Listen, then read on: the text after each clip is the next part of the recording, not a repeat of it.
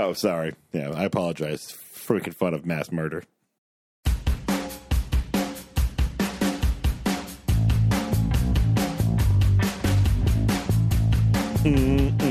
That's my oh man, I am a tired Luke.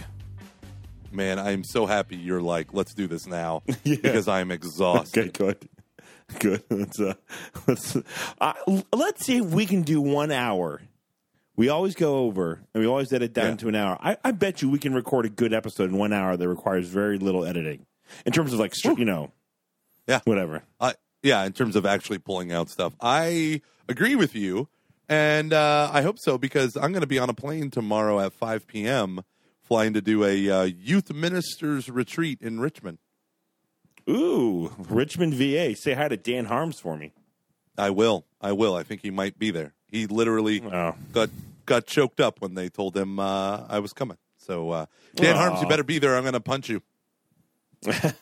He stopped listening. He doesn't care.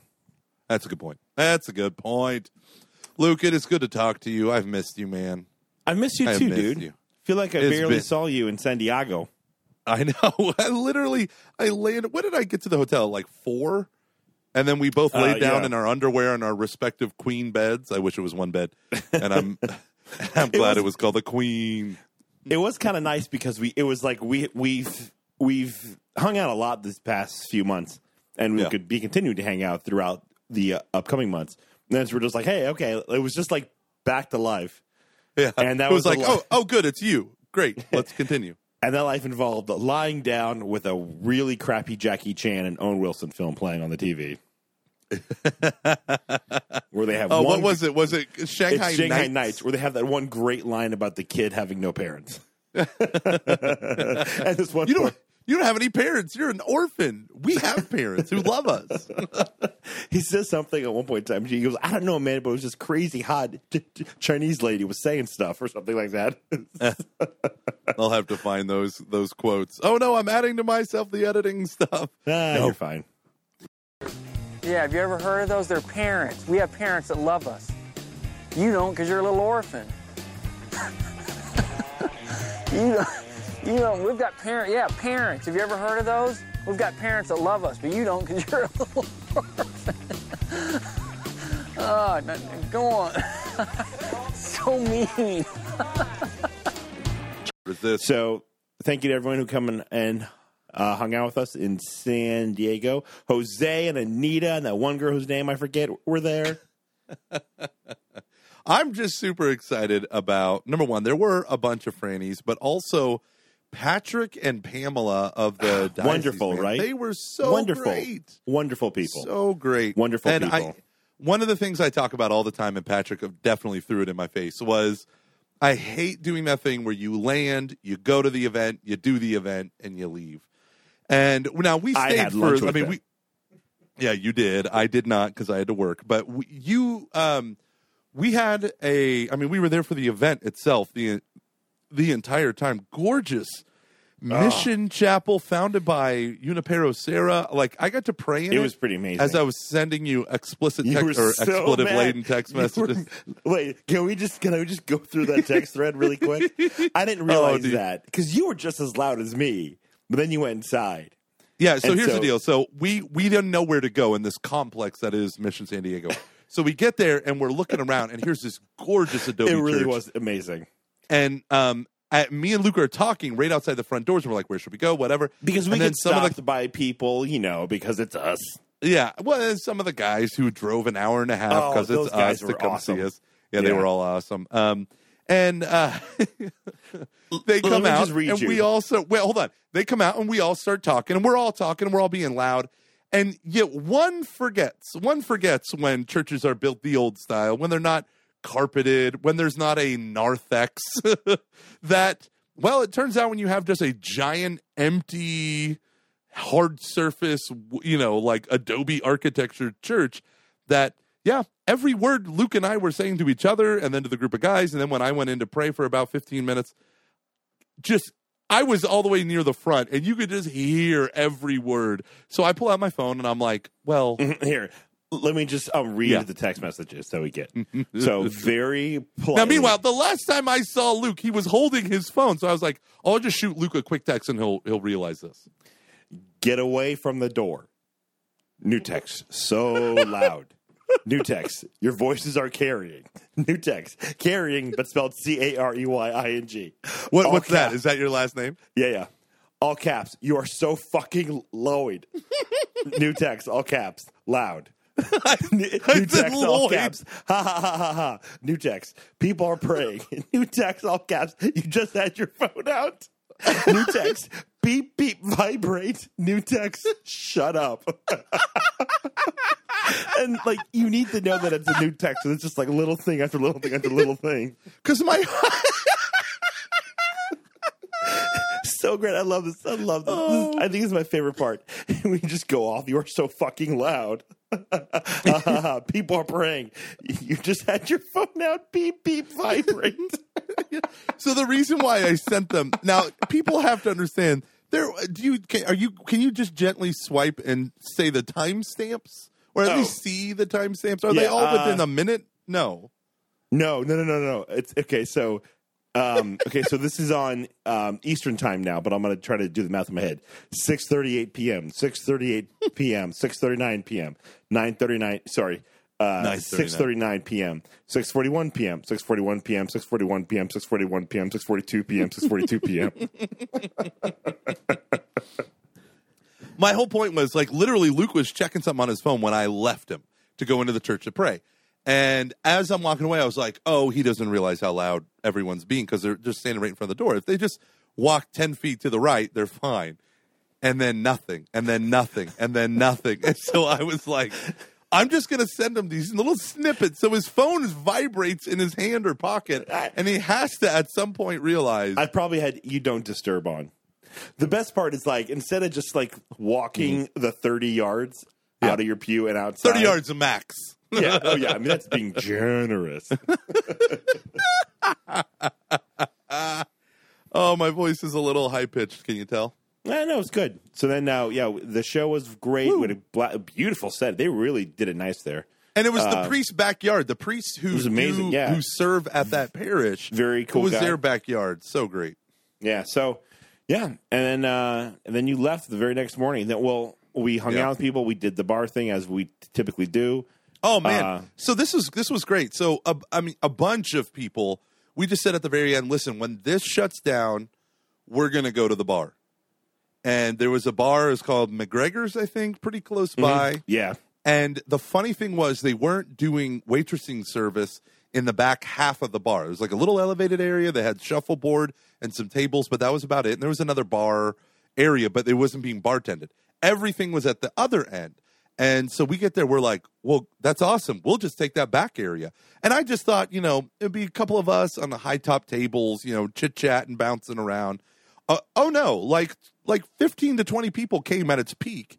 And we were there. My voice was on the verge of dying, and I had to go to Belmont Abbey, Charlotte Archdiocese for good old William, fan of the show, William. And we had to do a big event out there. And I never got back to him about your favorite beer. Sorry, buddy. No, it's all. I couldn't drink. I couldn't drink any alcohol.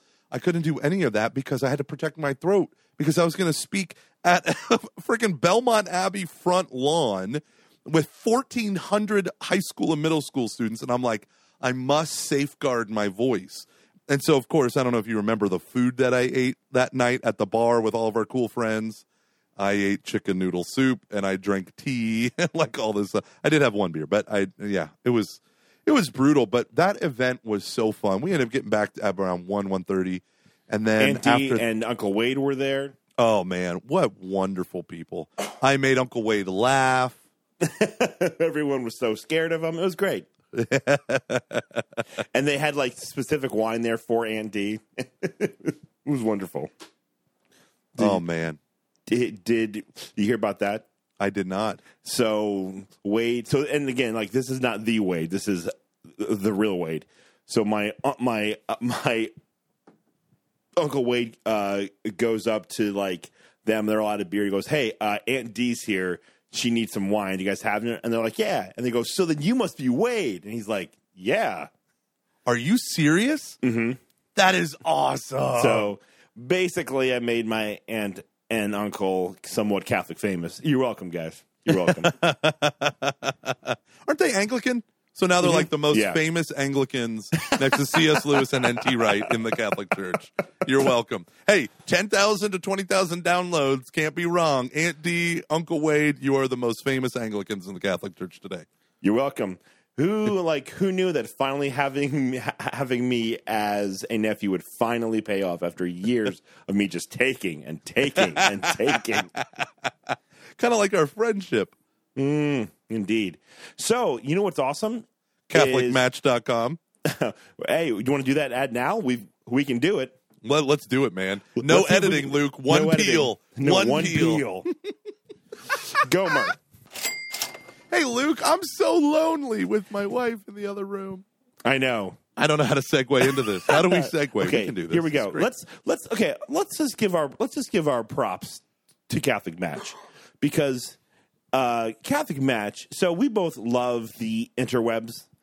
We both love the technologies, and Catholic Match has been around for a while. If you were to compare Catholic Match to any like tech giants, who would they be? Practical, useful, and been around for a while. Yeah. Lotus 123 gets started in the late 90s. You know, a lot of people thought it was cool, but it wasn't quite the norm. No. And then they helped it become the norm. Yeah. So yeah, I think they're the Amazon of the Catholic dating world. That's for sure. Wow. So it's basically a meat market. Come and buy your next spouse. So anyways, Catholic Match has been around for a long time. You know what it is. We know what it is. You know what to do. Go on there. The first couple to get married that has Catching Foxes Made Me Do It in their profile, which sounds kind of dirty when you say it out loud. We will MC your wedding reception for free. We will pay for our own flights. We'll hang out with your grandma, and if your mom's kind of attractive, we'll hang out with her too. Looking at you, Sarah Nickel. So anywho, CatholicMatch.com, create a profile. If you've never created a profile and you are single, you're not married and your wife's in the other room, you are single, go online to CatholicMatch.com, create a new profile today and put Catching Foxes Made Me Do It in the profile, and maybe put our little logo in your profile pictures to entice the ladies or gentlemen. We had one guy reach out to us, and I'm going to tell you, he made something very tempting. He said, I became a Patreon supporter so that you would plug me to this girl I want to communicate with. And I'm like, oh wow, this is kind of ballsy, kind of gutsy. What are we going to do with this? And I sent it on to Luke, and Luke said, but I had a hesitation. And Luke said, what did you say, Luke? You said, this seems a little... seems a little much. A little much. A little much. Which is a typical Luke response. Yeah, it seems a little much. And the reason why I agree with that, I almost wanted to reply to him and say, buddy, if you think this is going to work for a woman who listens to Catching Foxes, it's over the top. You need to start off small, brosif. You need to go back and listen to our rules. Our rules will walk you through, buddy, how to entice and not be a douche. Actually, it's not really how to entice. It's just how not to be a douche. Take it easy. Take it slow. Send a message. Don't go crazy. Open up the lines of communications, and then, yes, you too can meet the future Mrs. Catching Foxes. And so we want to start making babies in the context of marriage. It's a beautiful thing when it's a holy bond expressing complete gift of self. CatholicMatch.com. Thank you for sponsoring this show. And we always 20 minutes later for that ad. And we always want to add, which is probably for the last time, yet somehow they keep coming back. They keep coming back. Like how it burns when I pee. So, I thought the clap was gone for good, but nope. Joke's on me. They're gone. No, I'm just kidding. I don't have any STDs, everyone. I'm fine. Well, editing that out, because we all know you do. Liar. Okay. No, I don't, everyone, just so you know. So, some cool stuff is going on. We're going to be put in the Franciscan Way Are we? And then, of course, what happens? The president is forced to resign. Yet another scandal caused by catching foxes. We had nothing to do with it. Yeah, dude. So I feel like this is worth talking about just because, this is a school near and dear to our hearts. We have a lot of friends who listen, who work there. So the president has resigned. Father Sheridan has resigned his position. According to the Catholic News Agency, a close friend of his said that he resigned since he was he just was essentially depressed and having to deal with the backlash from Professor Stephen Lewis and all the kind of the scandal that Church Militant drummed up around that issue, which, I mean, I don't care what position you take. There was residual effects over and over to the point where there is a very saintly guy at my church who walked up to me and he said something about like how much he loves me, and which I'm always accepting of comments like that. And then he says something about Franciscan, and I'm like, yay. And he says, except for that president of yours, can't wait till he gets out of there. And I go, whoa. What do you know about the president? Now, I know nothing about the president. Yeah, I know nothing about him. I don't think I ever met him. Yeah, and so they say that, and I'm like, wait, I think I might have met him once when I did like the youth conference on campus, but I don't remember him. I don't remember interacting with him. So we're starting to talk, and I go, what about it? And he's like, well, come on, he did all that stuff and blah blah. And so I started to push back, and he goes, well, actually, I don't really know anything. You know about it a lot more than me. And I was like, see, you have this absolutist stance off a blog post, a series of blog posts masquerading as the news. But I can understand. People were angry. They kept it up. He eventually stepped back. So yeah, he is no more, Luke. What do you? Well, I mean, he's waiting till the next. I think his official status now is interim, and he's going to stay on board until they find a new priest for that position. Yeah, Who do you hope it is? Oh, I hope it's Father Dave Pivanka. I mean, I don't know anything about the TORs anymore. Yeah, and so there could be some other people who are just as, if not more, qualified. But I would love to see a president. And this doesn't. Okay, so I don't know anything about Father Sean. I haven't paid attention. I don't. Yeah. So you're just asking me, Luke, what kind of a guy would you like to see be the president of your alma mater? I'd like to see someone who's on fire for the Holy Spirit, with the Holy Spirit, and who has a charismatic element to his personality. Yeah, 100%. And I cannot think of a better TOR. Again, I only know a very, I feel like I have a pretty good grasp on the ones that were there during my time, and I know there are new ones. So I didn't know who Father Sean was. I had no idea who. So the ones that I know, I think Father Dave would be fantastic. Yeah. Oh, absolutely. He would be amazing. Who do you think? No, him. There's no other one There's no one I'd rather choose. Then you with your bald head, and your great personality, and the one time when we were playing golf and your hat came off and you hit it with your tee, with your golf club, and Luke was amazed by it. What the hell? This is at Nick Frank's bachelor party. We were playing golf, and Father Dave had as I should have had, because I got brutally sunburned in San Diego. We were hanging out at Aunt Dee and Uncle Wade's yacht club, and I didn't put on any sunscreen because I'm from Ohio, and it's April, and I got a child, and I've been peeling my head nonstop for the past 3 days. It's been ridiculous. I love that feeling, man. There's nothing better than like peeling like skin off your face. God, you are so sick. It's so amazing. It's so satisfying. That's the feeling I'm going to get when I peel off your skin and wear it like a suit. Hello, Sansa. Hello, Sansa. Okay, so anywho, so we were at Nick Frank's bachelor party, and Father Dave had one of those big, I forget what kind of hat he called, but something that like a hiker might wear, someone who's bald, like I should probably wear.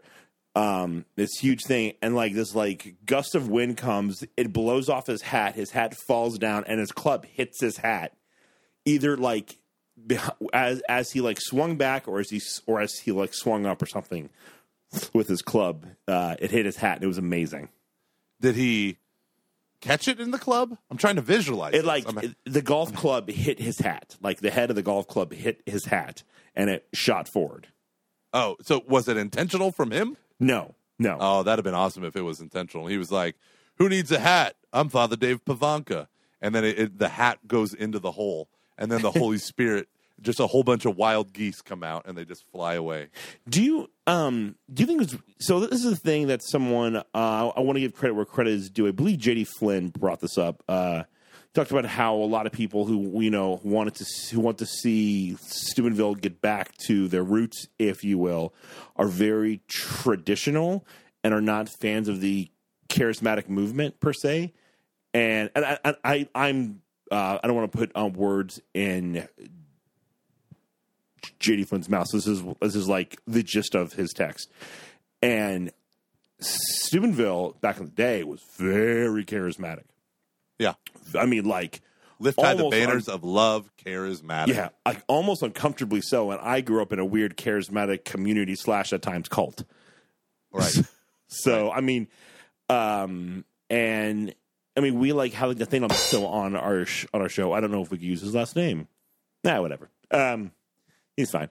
And he talked about how he grew up in that, and they were actually the attorney general did an investigation to see if they were a cult, and that had close ties to. And now we love Father Mike Scanlon. This is not, but it's not like Steubenville was this perfect thing during Father Mike's time. Yeah, or back in the 80s and 90s. Yeah.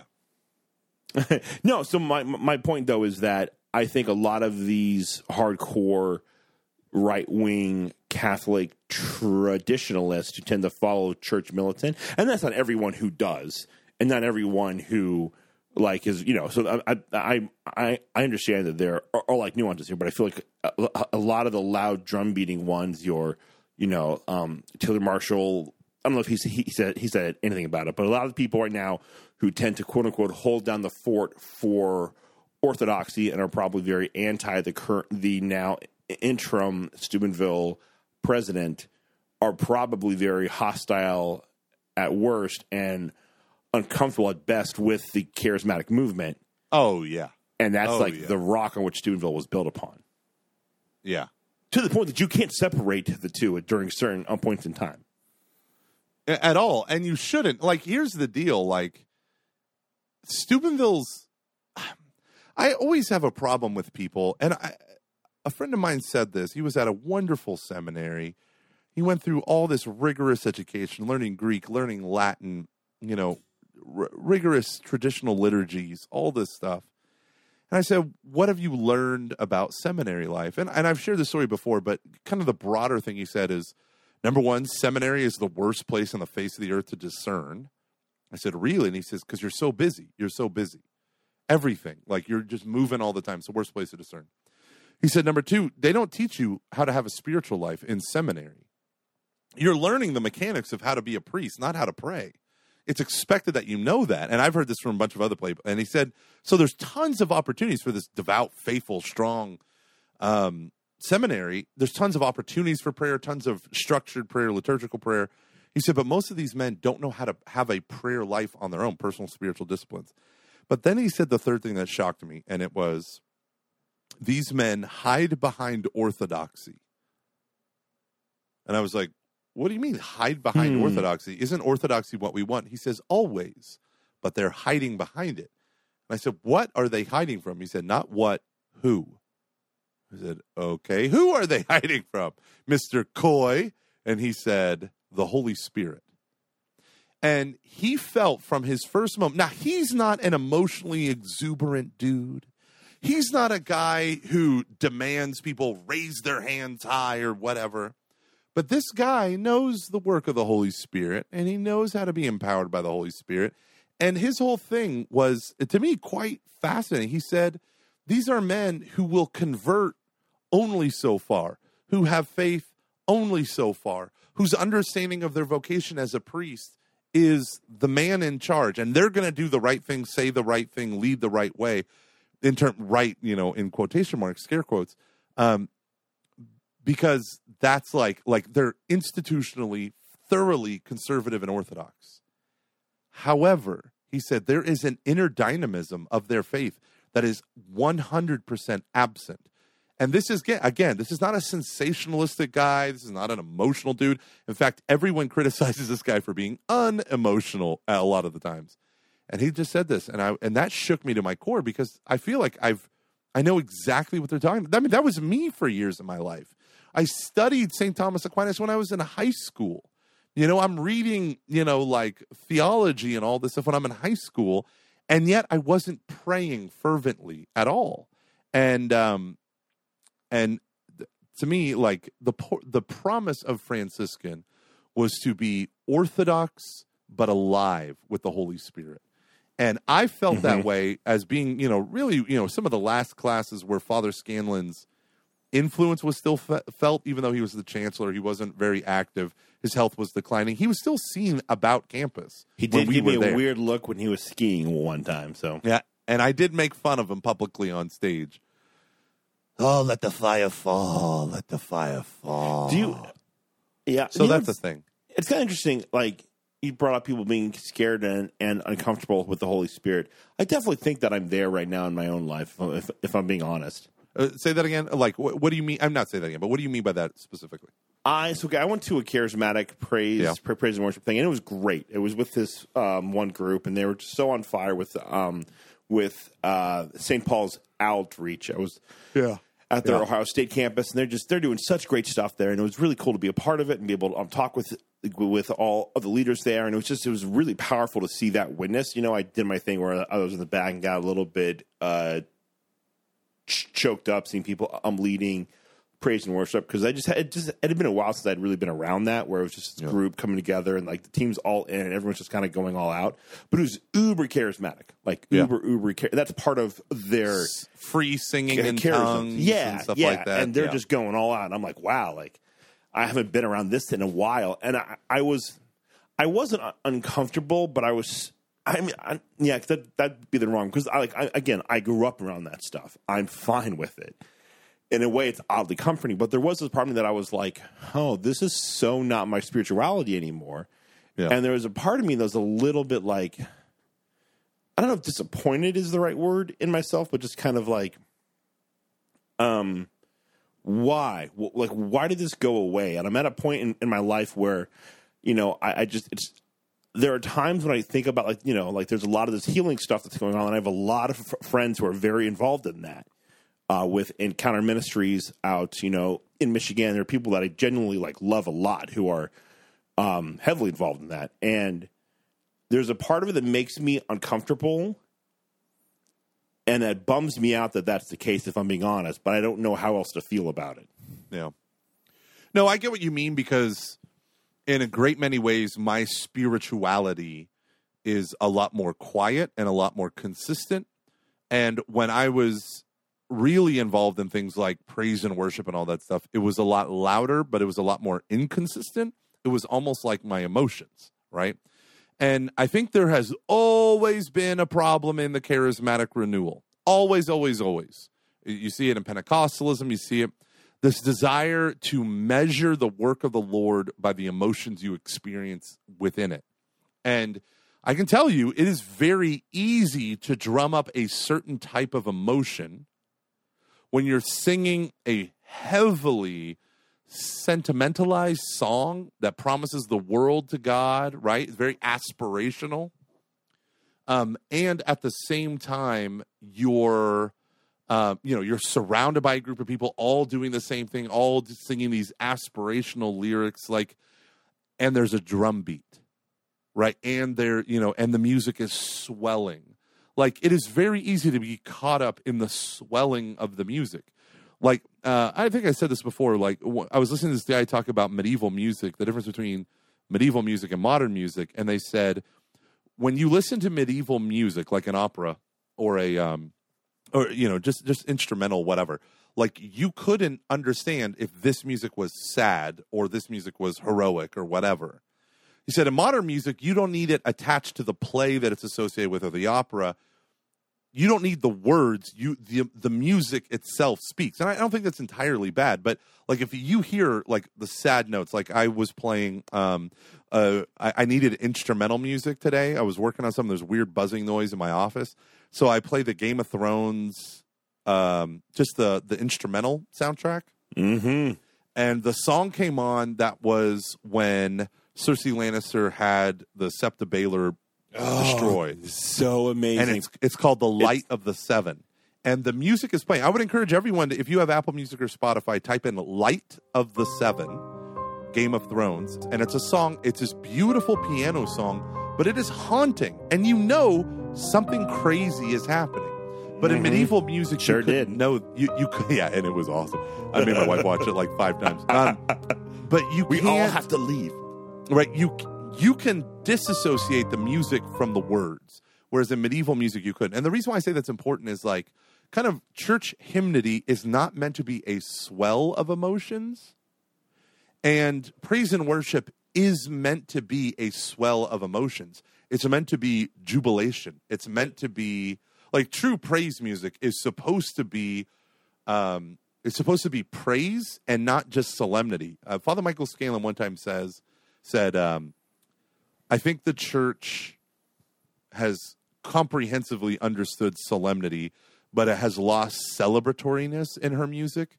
And I think he was trying to say like that's where we can draw on this like what we would today call praise and worship music, but it kind of takes on a life of its own, independent of what is being said or what's being prayed. Everyone's always done the joke where you could replace the word Jesus with baby or the name of your girlfriend or boyfriend, and you don't have to touch any of the other lyrics, with your sloppy wet kiss, which I hate, by the way. And you can have all that stuff. I think there's the charismatic renewal is stunted in its growth when it collapses in on the experience of the individual. It should start there. I think that's the whole point of the charismatic, baptism of the Holy Spirit, a phenomenological experience that could be described, but at the same time, if it remains bound within, then it's not charismatic, because the charisms are graces given not for my own salvation, but for the salvation of others. And yet, what do you find? You find these communities where what do? They go into a chapel at their prescribed time, and there alone do they sing in tongues and praise and worship and blah, blah, blah.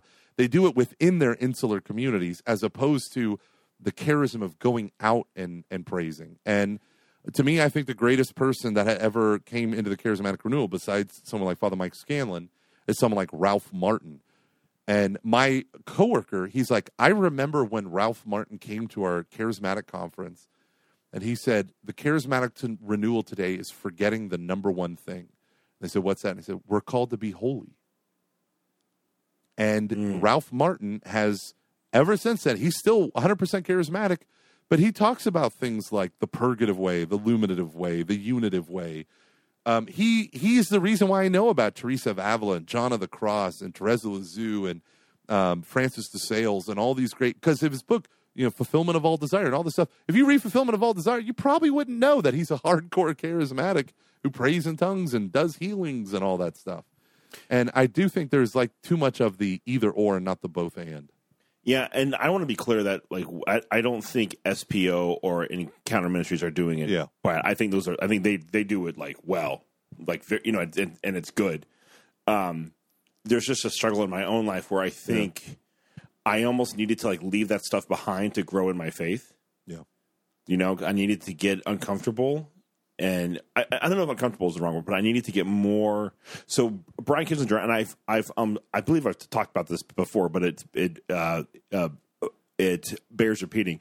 We were at a Life in the Spirit thing, and I'm giving the talk, and Brian goes like the main point of like praise and worship is just to make Christ King of our hearts, or just to proclaim Him King. It's not about what we feel, but it's like this is how I'm going to do this, and this jubilant way where I'm tapping into, like the power of the Holy Spirit and the power of, almost like proclaiming Christ King. Yeah. And that it's always annoying when you have like a friend who gives a talk that's good. It was like a light bulb where it's like a thing like in my head, like it changed from being this thing about And I think this was just growing up. It's not the stuff I did when like I was younger was bad. It was just I was just becoming an adult, and I started to slowly kind of pull away from that stuff and go more towards consistency. And I found that like, and I guess there's a part that just goes, I wish that praise and worship stuff sometimes. And like the Holy Spirit stuff, like a lot of stuff that like, you know, Dave Van Vickle does or that Encounter Ministries do. I wish that it didn't make me as uncomfortable as it did, because I know in some part of me there's some lack of faith there. Not that I don't believe that God is moving. I just have a harder time seeing God move than I used to. Mm-hmm. I mean, I believe in those people's witnesses and in their words. It's more just in my own life, I haven't really like seen that since I've moved away from that stuff. And it might not necessarily be linked. Yeah. You know, just because like, you know, I don't think, what's the whole thing? Blah, blah, blah doesn't equal causation. Oh yeah. Correlation does not equal causation. Yeah. Well, could it be, praise and worship music is meant to be loud, right?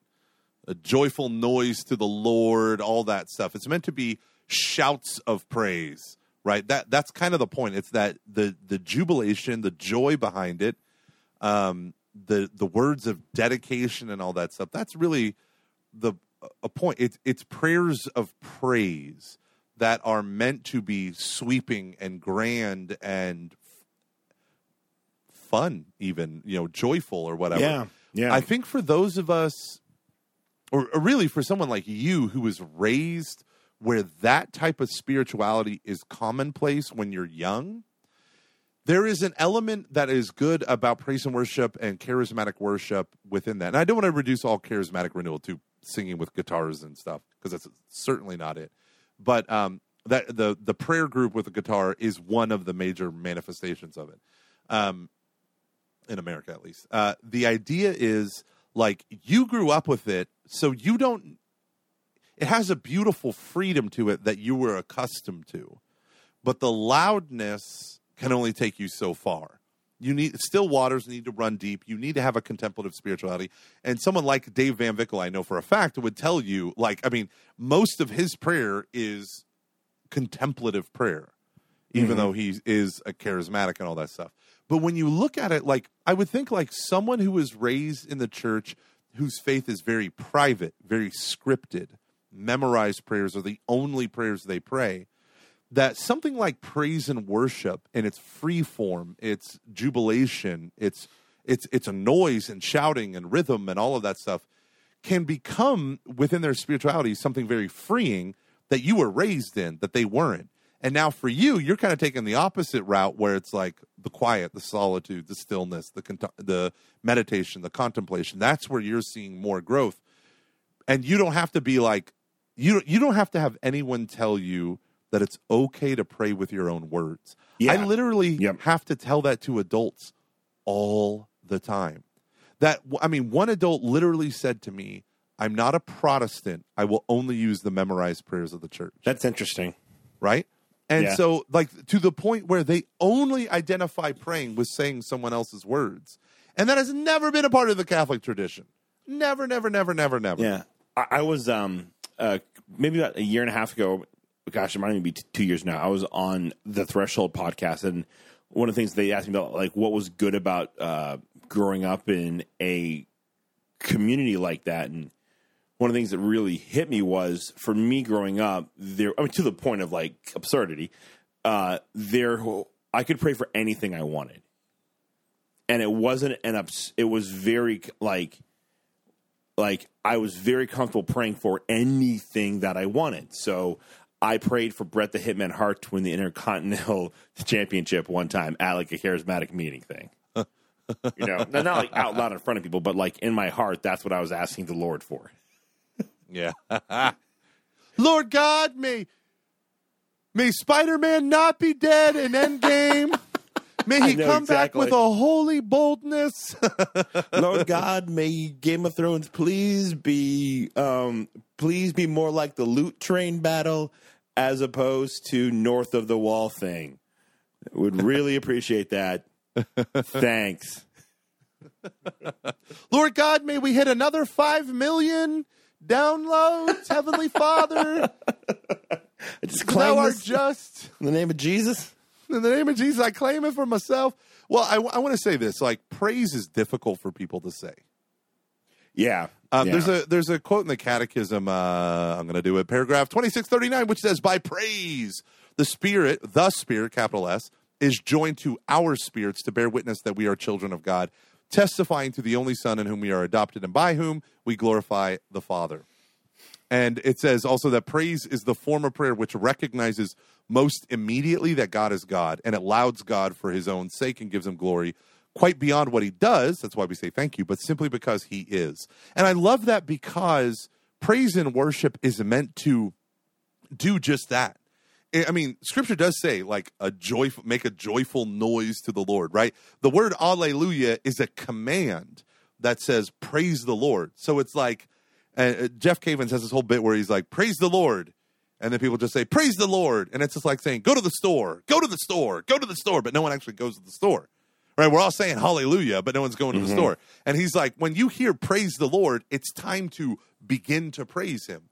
And I love that. So my thing, like talking about adults who might need praise and worship in their lives, whereas some like yourself might need to step away from that or are stepping away from that. When I was doing an RCIA class, I invited them just to say that within prayer, to say the name of Jesus out loud.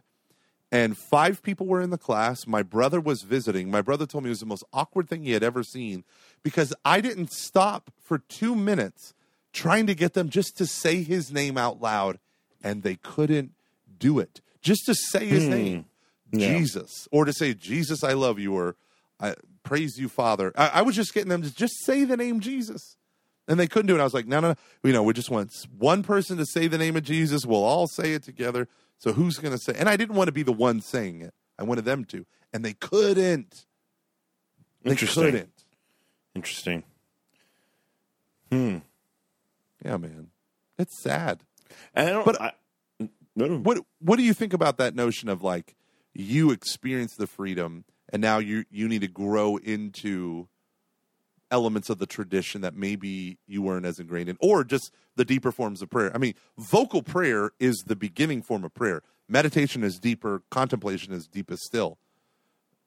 Do you think that like that's what the Lord's leading you? And yeah, that was great that you had that, but you don't need that now.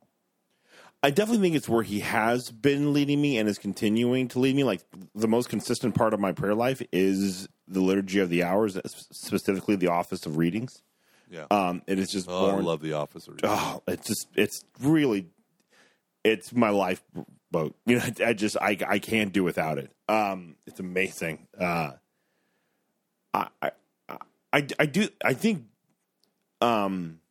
I think God has led me to a point now where like my faith is much more set in stone and firm and not so much this intense, exhausting effort.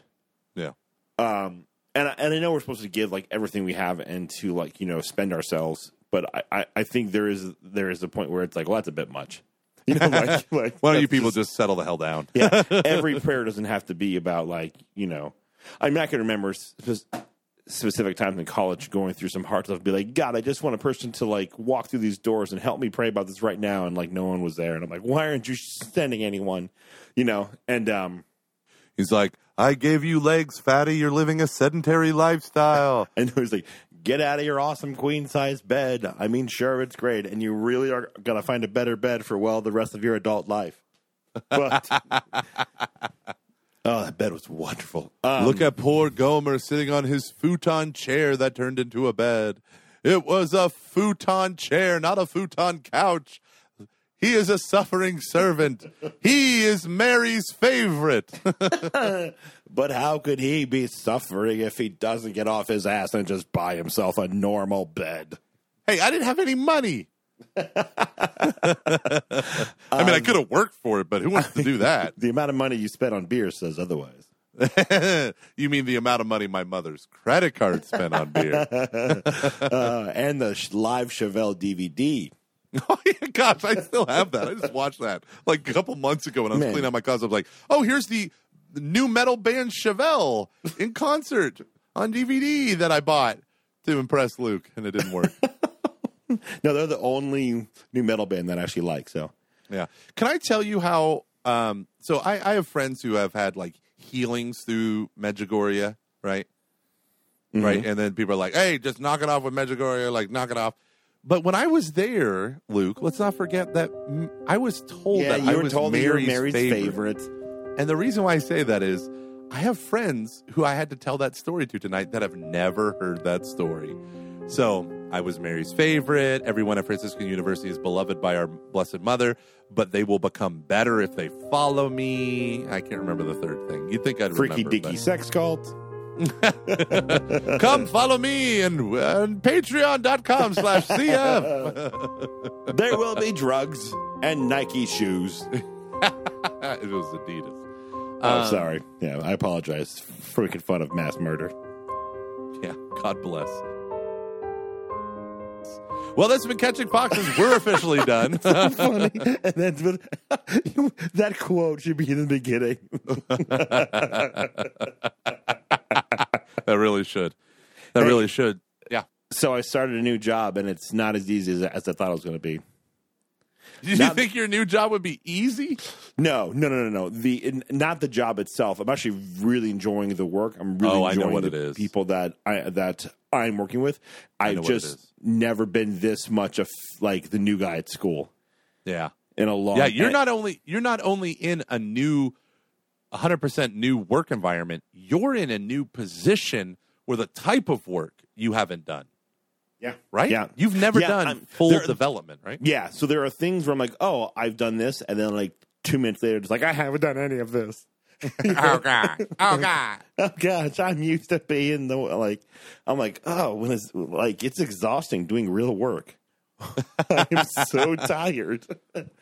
Come back to the church, Luke. Come back to the church. I just pull Sarah Rogers in my office and tell her stories about college in a very loose way that somehow kind of relates to problems we have in the young adult world. This reminds me of the time when I threw this party. It's called You Don't Belong. It was amazing. And then you're like 2 hours later, you're like, so, just get your TPS reports in on time and we'll be good. Good. Yeah.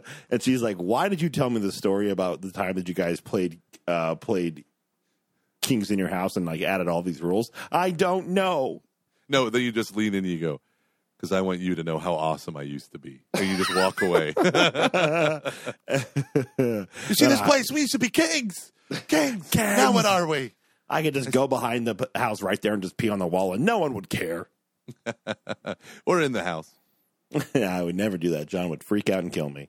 Yep, that's true. But in the backyard, oh man, so much peeing. So much urine in that yard. But in the backyard, that's federal government land. No one cares. I was like, kids probably shouldn't be playing back here as we have this picnic. We pee and puke out here quite often. Yeah. Hey, pee and puke? Other people are puking. I don't remember puking like being a common theme. I feel sometimes I feel like when we tell these stories to our audience, they think like we're just like these wild. I know. No, everyone. It's Steubenville partying. So by peeing, I mean like we just peed, and by puke, I meant like once every 18 months you drank a little bit too much. And you felt guilty for weeks. Then you pulled that priest over by the side on the sidewalk, saying, "Hey, can I go to confession?" And he's like, "Well, there are literally 6 days a week, 4 hours a day when you can go to confession. Why are you choosing the one day when you can't?" I need you to stop what you're doing. I know what the Code of Canon Law says. I'm a theology major. You will hear my confession. Okay, it was funny. It became us making jokes about us always talking about college to us always talking about college. Now the cycle is complete. Yeah, but no. So everyone at Glen Mary's fantastic. Good. It's everyone's. I love what they do, man. It's like get this. they have a parish, they have a church that they started 9 years ago with they like had, I think they had up to 30 people there. Now they have 300. Ooh. Tell me another church in America that has grown that much in that limit. Isn't that crazy? That is. Now there are like outside circumstances for like, you know, that is not the norm. But I'm like, this is the Catholic Church that was planted that has grown by, if I could do math, let's go like, you know, a lot. You know, that's insane. But yeah, it's just last week when I left my job was actually insanely hard. Yeah. You know, before, like, it just, like, I stayed at work for probably an extra, like, I had a lot of stuff that I wanted to get done for whoever was going to take my place so they could have, like, some sense of direction. But, you know, I didn't get really emotional until I got a really great letter from my, like, admin, the true queen of catching foxes, Sarah Rogers, finally getting her shout out that she never gets because she doesn't ever listen. Oh, there you go.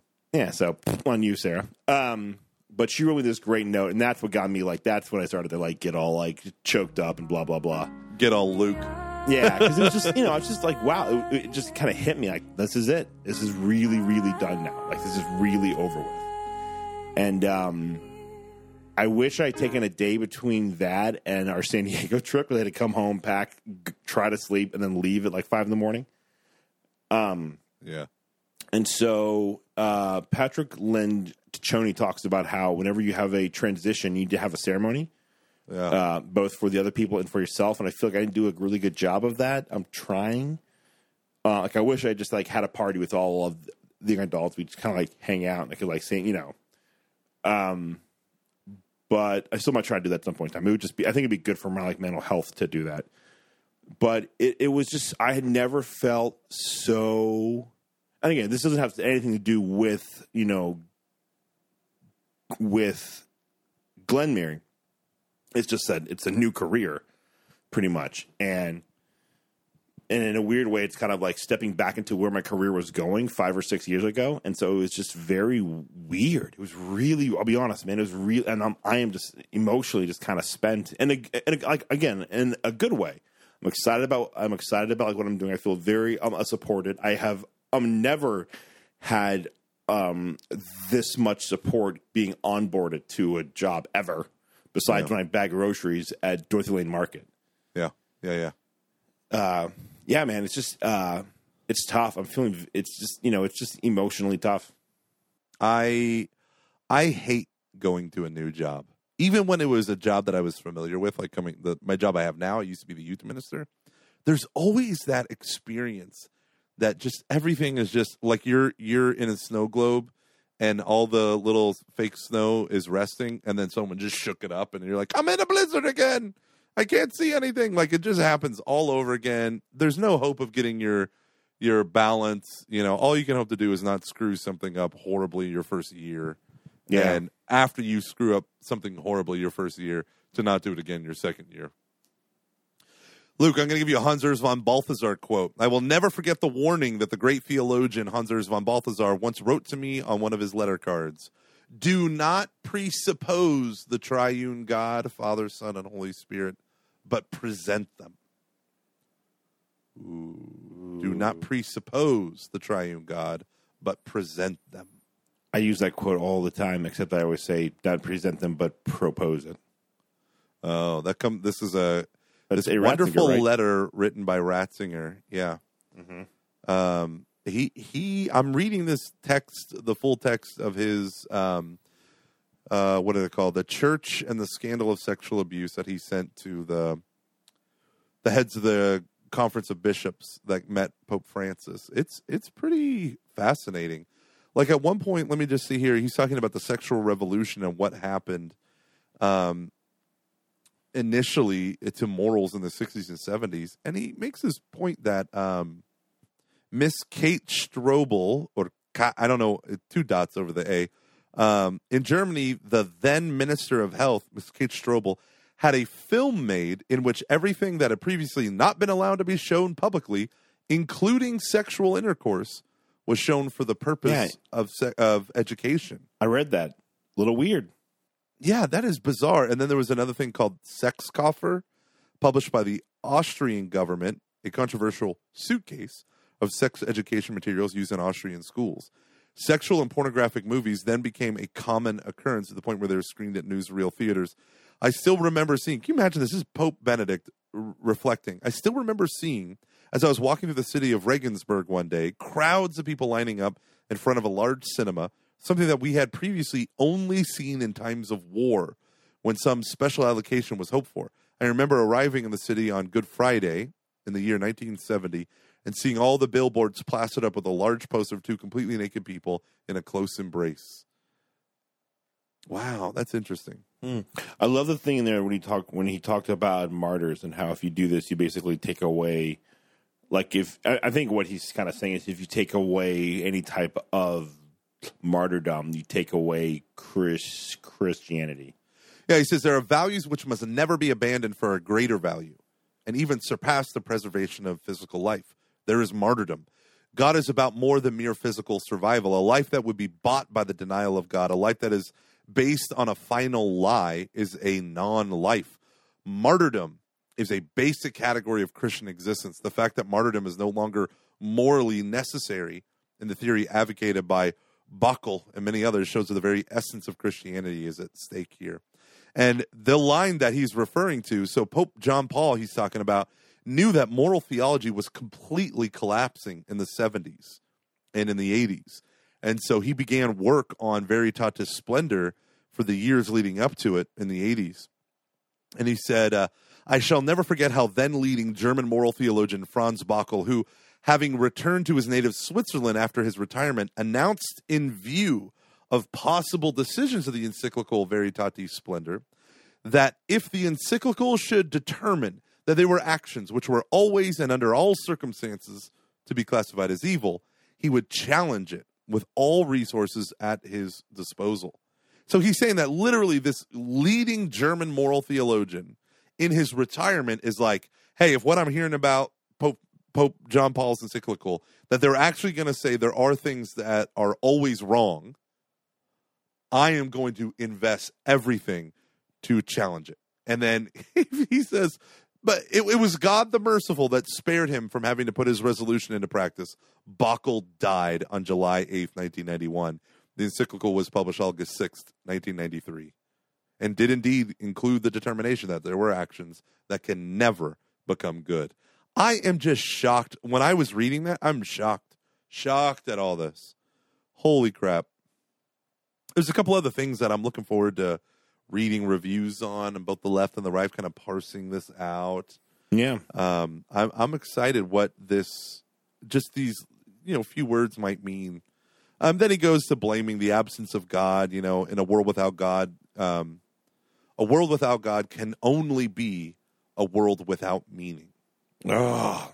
Power is then the only principle. Truth does not count. It actually does not exist. Only if things have a spiritual reason, are intended and conceived, only if there is a creator God who is good and wants the good, can the life of man also have meaning. I love Ratzinger. I'm sorry, I love Benedict so much. And he does this really amazing thing of, he gets to these points, he says what I think you want to hear, and not in terms of, an echo chamber, but he gets to the truth. Because you want to hear the truth and you want to, you want to try to wrestle with it, and he gets to it, but he gets to it in sometimes the most unique and interesting ways that are quite often challenging. Yeah.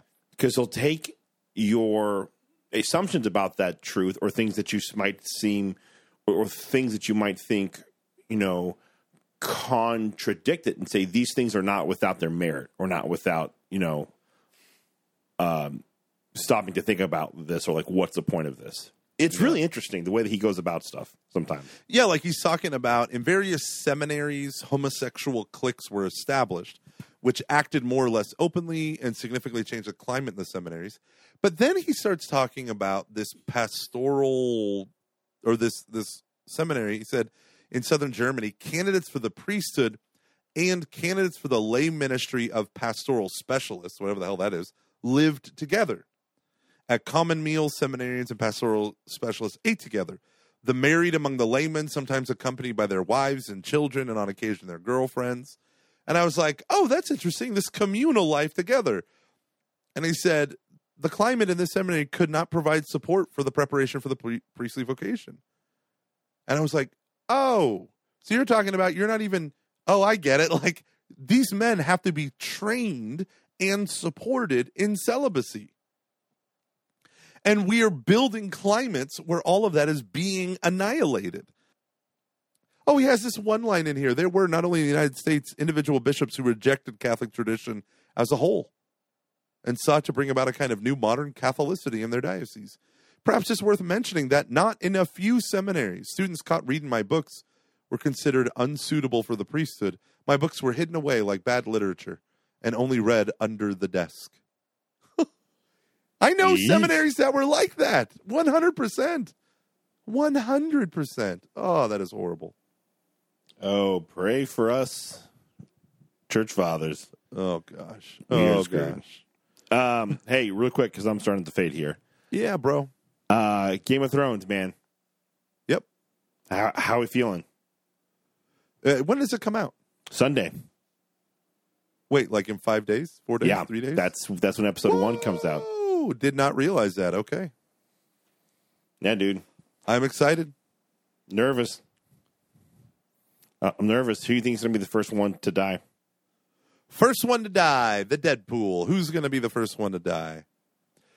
I think just reference where we have with some good friends of ours, we have a Game of Thrones death pool. No, you can't join. Yeah, we have a Deadpool. It's already set up on the website. If you like the show, you should figure it out. But yeah, man, I'm struggling here. I don't know who's going to be the first to die. I think it might be Cersei Lannister. No, I don't. Well. See, here's the thing. My guiding principle is bastards, whatever, dwarves, bastards, and broken things. Cripples and bastards and broken things. Yeah, and so you have Jaime Lannister, who's now crippled, right? And now you have Jon Snow is no longer a bastard. You have, this outcast beggar queen who is now the head of multiple armies, and she's no longer a beggar queen. So it's like there's been these role reversals that I wonder what he's going to do with them. Tyrion is still Tyrion, right? Cersei is still Cersei. Ain't nothing changed with them, except she's just become hard as stone. Man, I wish I could drink wine with the way she drinks wine. Did you ever see her on Fallon when she drank wine? I think so. It's been a while. I need to rewatch it. It was shocking how she's a true actress. It was shocking how she could enter into that. She did this thing where, she's all like talking, and she's kind of like this. I always think of her as like this punk chick, right? She seems like that UK punk vibe. But then she did this thing where he had like a goblet sitting in front. He's like, show me how Cersei would drink wine. And her face changed. Everything shifted. She did this thing with her jaw and mouth. And then she held the glass up to her mouth and then muttered some horrible thing and then took a drink with joy. And I was like, that woman knows how to. There are some actors on there that I'm like, You're just playing a glorified version of yourself. Yeah, but her. No one drinks a goblet of wine like you do on Game of Thrones, in character, of course. So I thought I was wondering if you would like to do this with me, and I know you've agreed to do it already, so thank you in advance. But we have goblets. This is a goblet, and we've got some wine. And I thought it would be fun to talk to each other Game of Thrones style. Okay? All right, so shall we begin? Yes. Should I pour the drink, or do you touch it? Okay, don't touch it. All right. We've already begun. Okay, yes. Here we go. Thank you.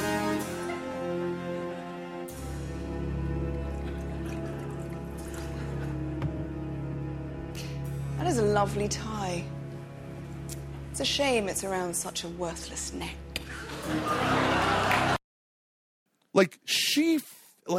You love to hate her in a way that you didn't love to hate her son Joffrey. You love to hate Joffrey, and you couldn't wait for him to be undone. And people rightfully throw garbage at that actor when they see him on the streets in real life. Yeah. He was such a wicked person, right? But her, you're like, you understand her motivations a little bit better. She's not just cruel, she's protecting her family, but yet she is cruel. And so anything that becomes a slight, at least that was her character in season 1, 2, and 3. Anything that was a slight, she had to immediately rectify it, and it cost her dearly. But then in season 7? She just got all this revenge, and you're like... That was the end of season 6. Yeah, end of season 6. She got all this revenge, and you're just like, whoa, whoa, whoa. She is learning the lessons of her father. And then season 7, she shows you how many times she's learning the lessons of her father, and it is powerful. Ooh, man. Just be able to drink wine with that type of... gravitas. Yeah, exactly. I'm like, respect, Queen. Respect. Yeah, I'm very excited. My body is ready. My body is ready. Your body is a wonderland. So, everyone, you can find me at the Luke V. You can find Luke at Lay Evangelist. Switching it up today. Luke, what's our next place that we're going? Where are we going? I believe we're going to Green Bay, Wisconsin on May 16th. Bam! Green Bay. Green Bay, Wisconsin is known for its... football. Cheese. Oh. Ew. Yeah. But doesn't everyone in Green Bay wear cheese hats? Yeah, but yeah, sure. Cheese. Very excited. It's a person who now can't really eat a lot of cheese because it disagrees with him. You're so old. We are so old, Luke. It is so funny. Just today, I was in the grocery store, and they're like, you want to get wine or beer? And I was like, wine. Beer just... wake up 3 times. Yeah, it's just so heavy. And like all the things I'm saying, I thought, in my 20s, I would never say these things. Yeah. It just takes its toll. I like to let it air out for a little bit.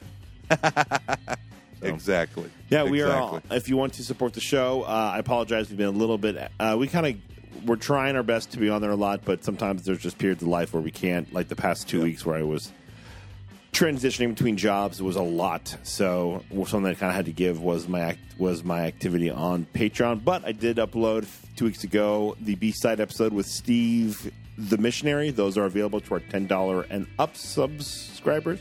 So I think I'm going to do. They don't know this, but I want to do a B-side episode with Steve and Kevin Hyder, where we're going to do like a draft of our top 3 rock and roll albums, where we'll each pick like one album we'll each pick 3 albums. And so, guys, I want to do that idea. If you're down, call me. Nice. All right, thank you to CatholicMatch.com for your support of the show. If you want to be an advertiser, head on over to I almost said Catholic Foxes. CatchingFoxes.fm. If you go to CatchingFoxes.fm, a website seen by dozens, you can actually see where we have stuff about our advertisers. If you want to get a podcast going, you can see the materials that we use, the gear that we have, that you can go and do your own podcast or whatever it might be. There's a lot of stuff that's on there that could be very helpful for you. And so that's CatchingFoxes.fm. Support us on Patreon.com/CF. Adios.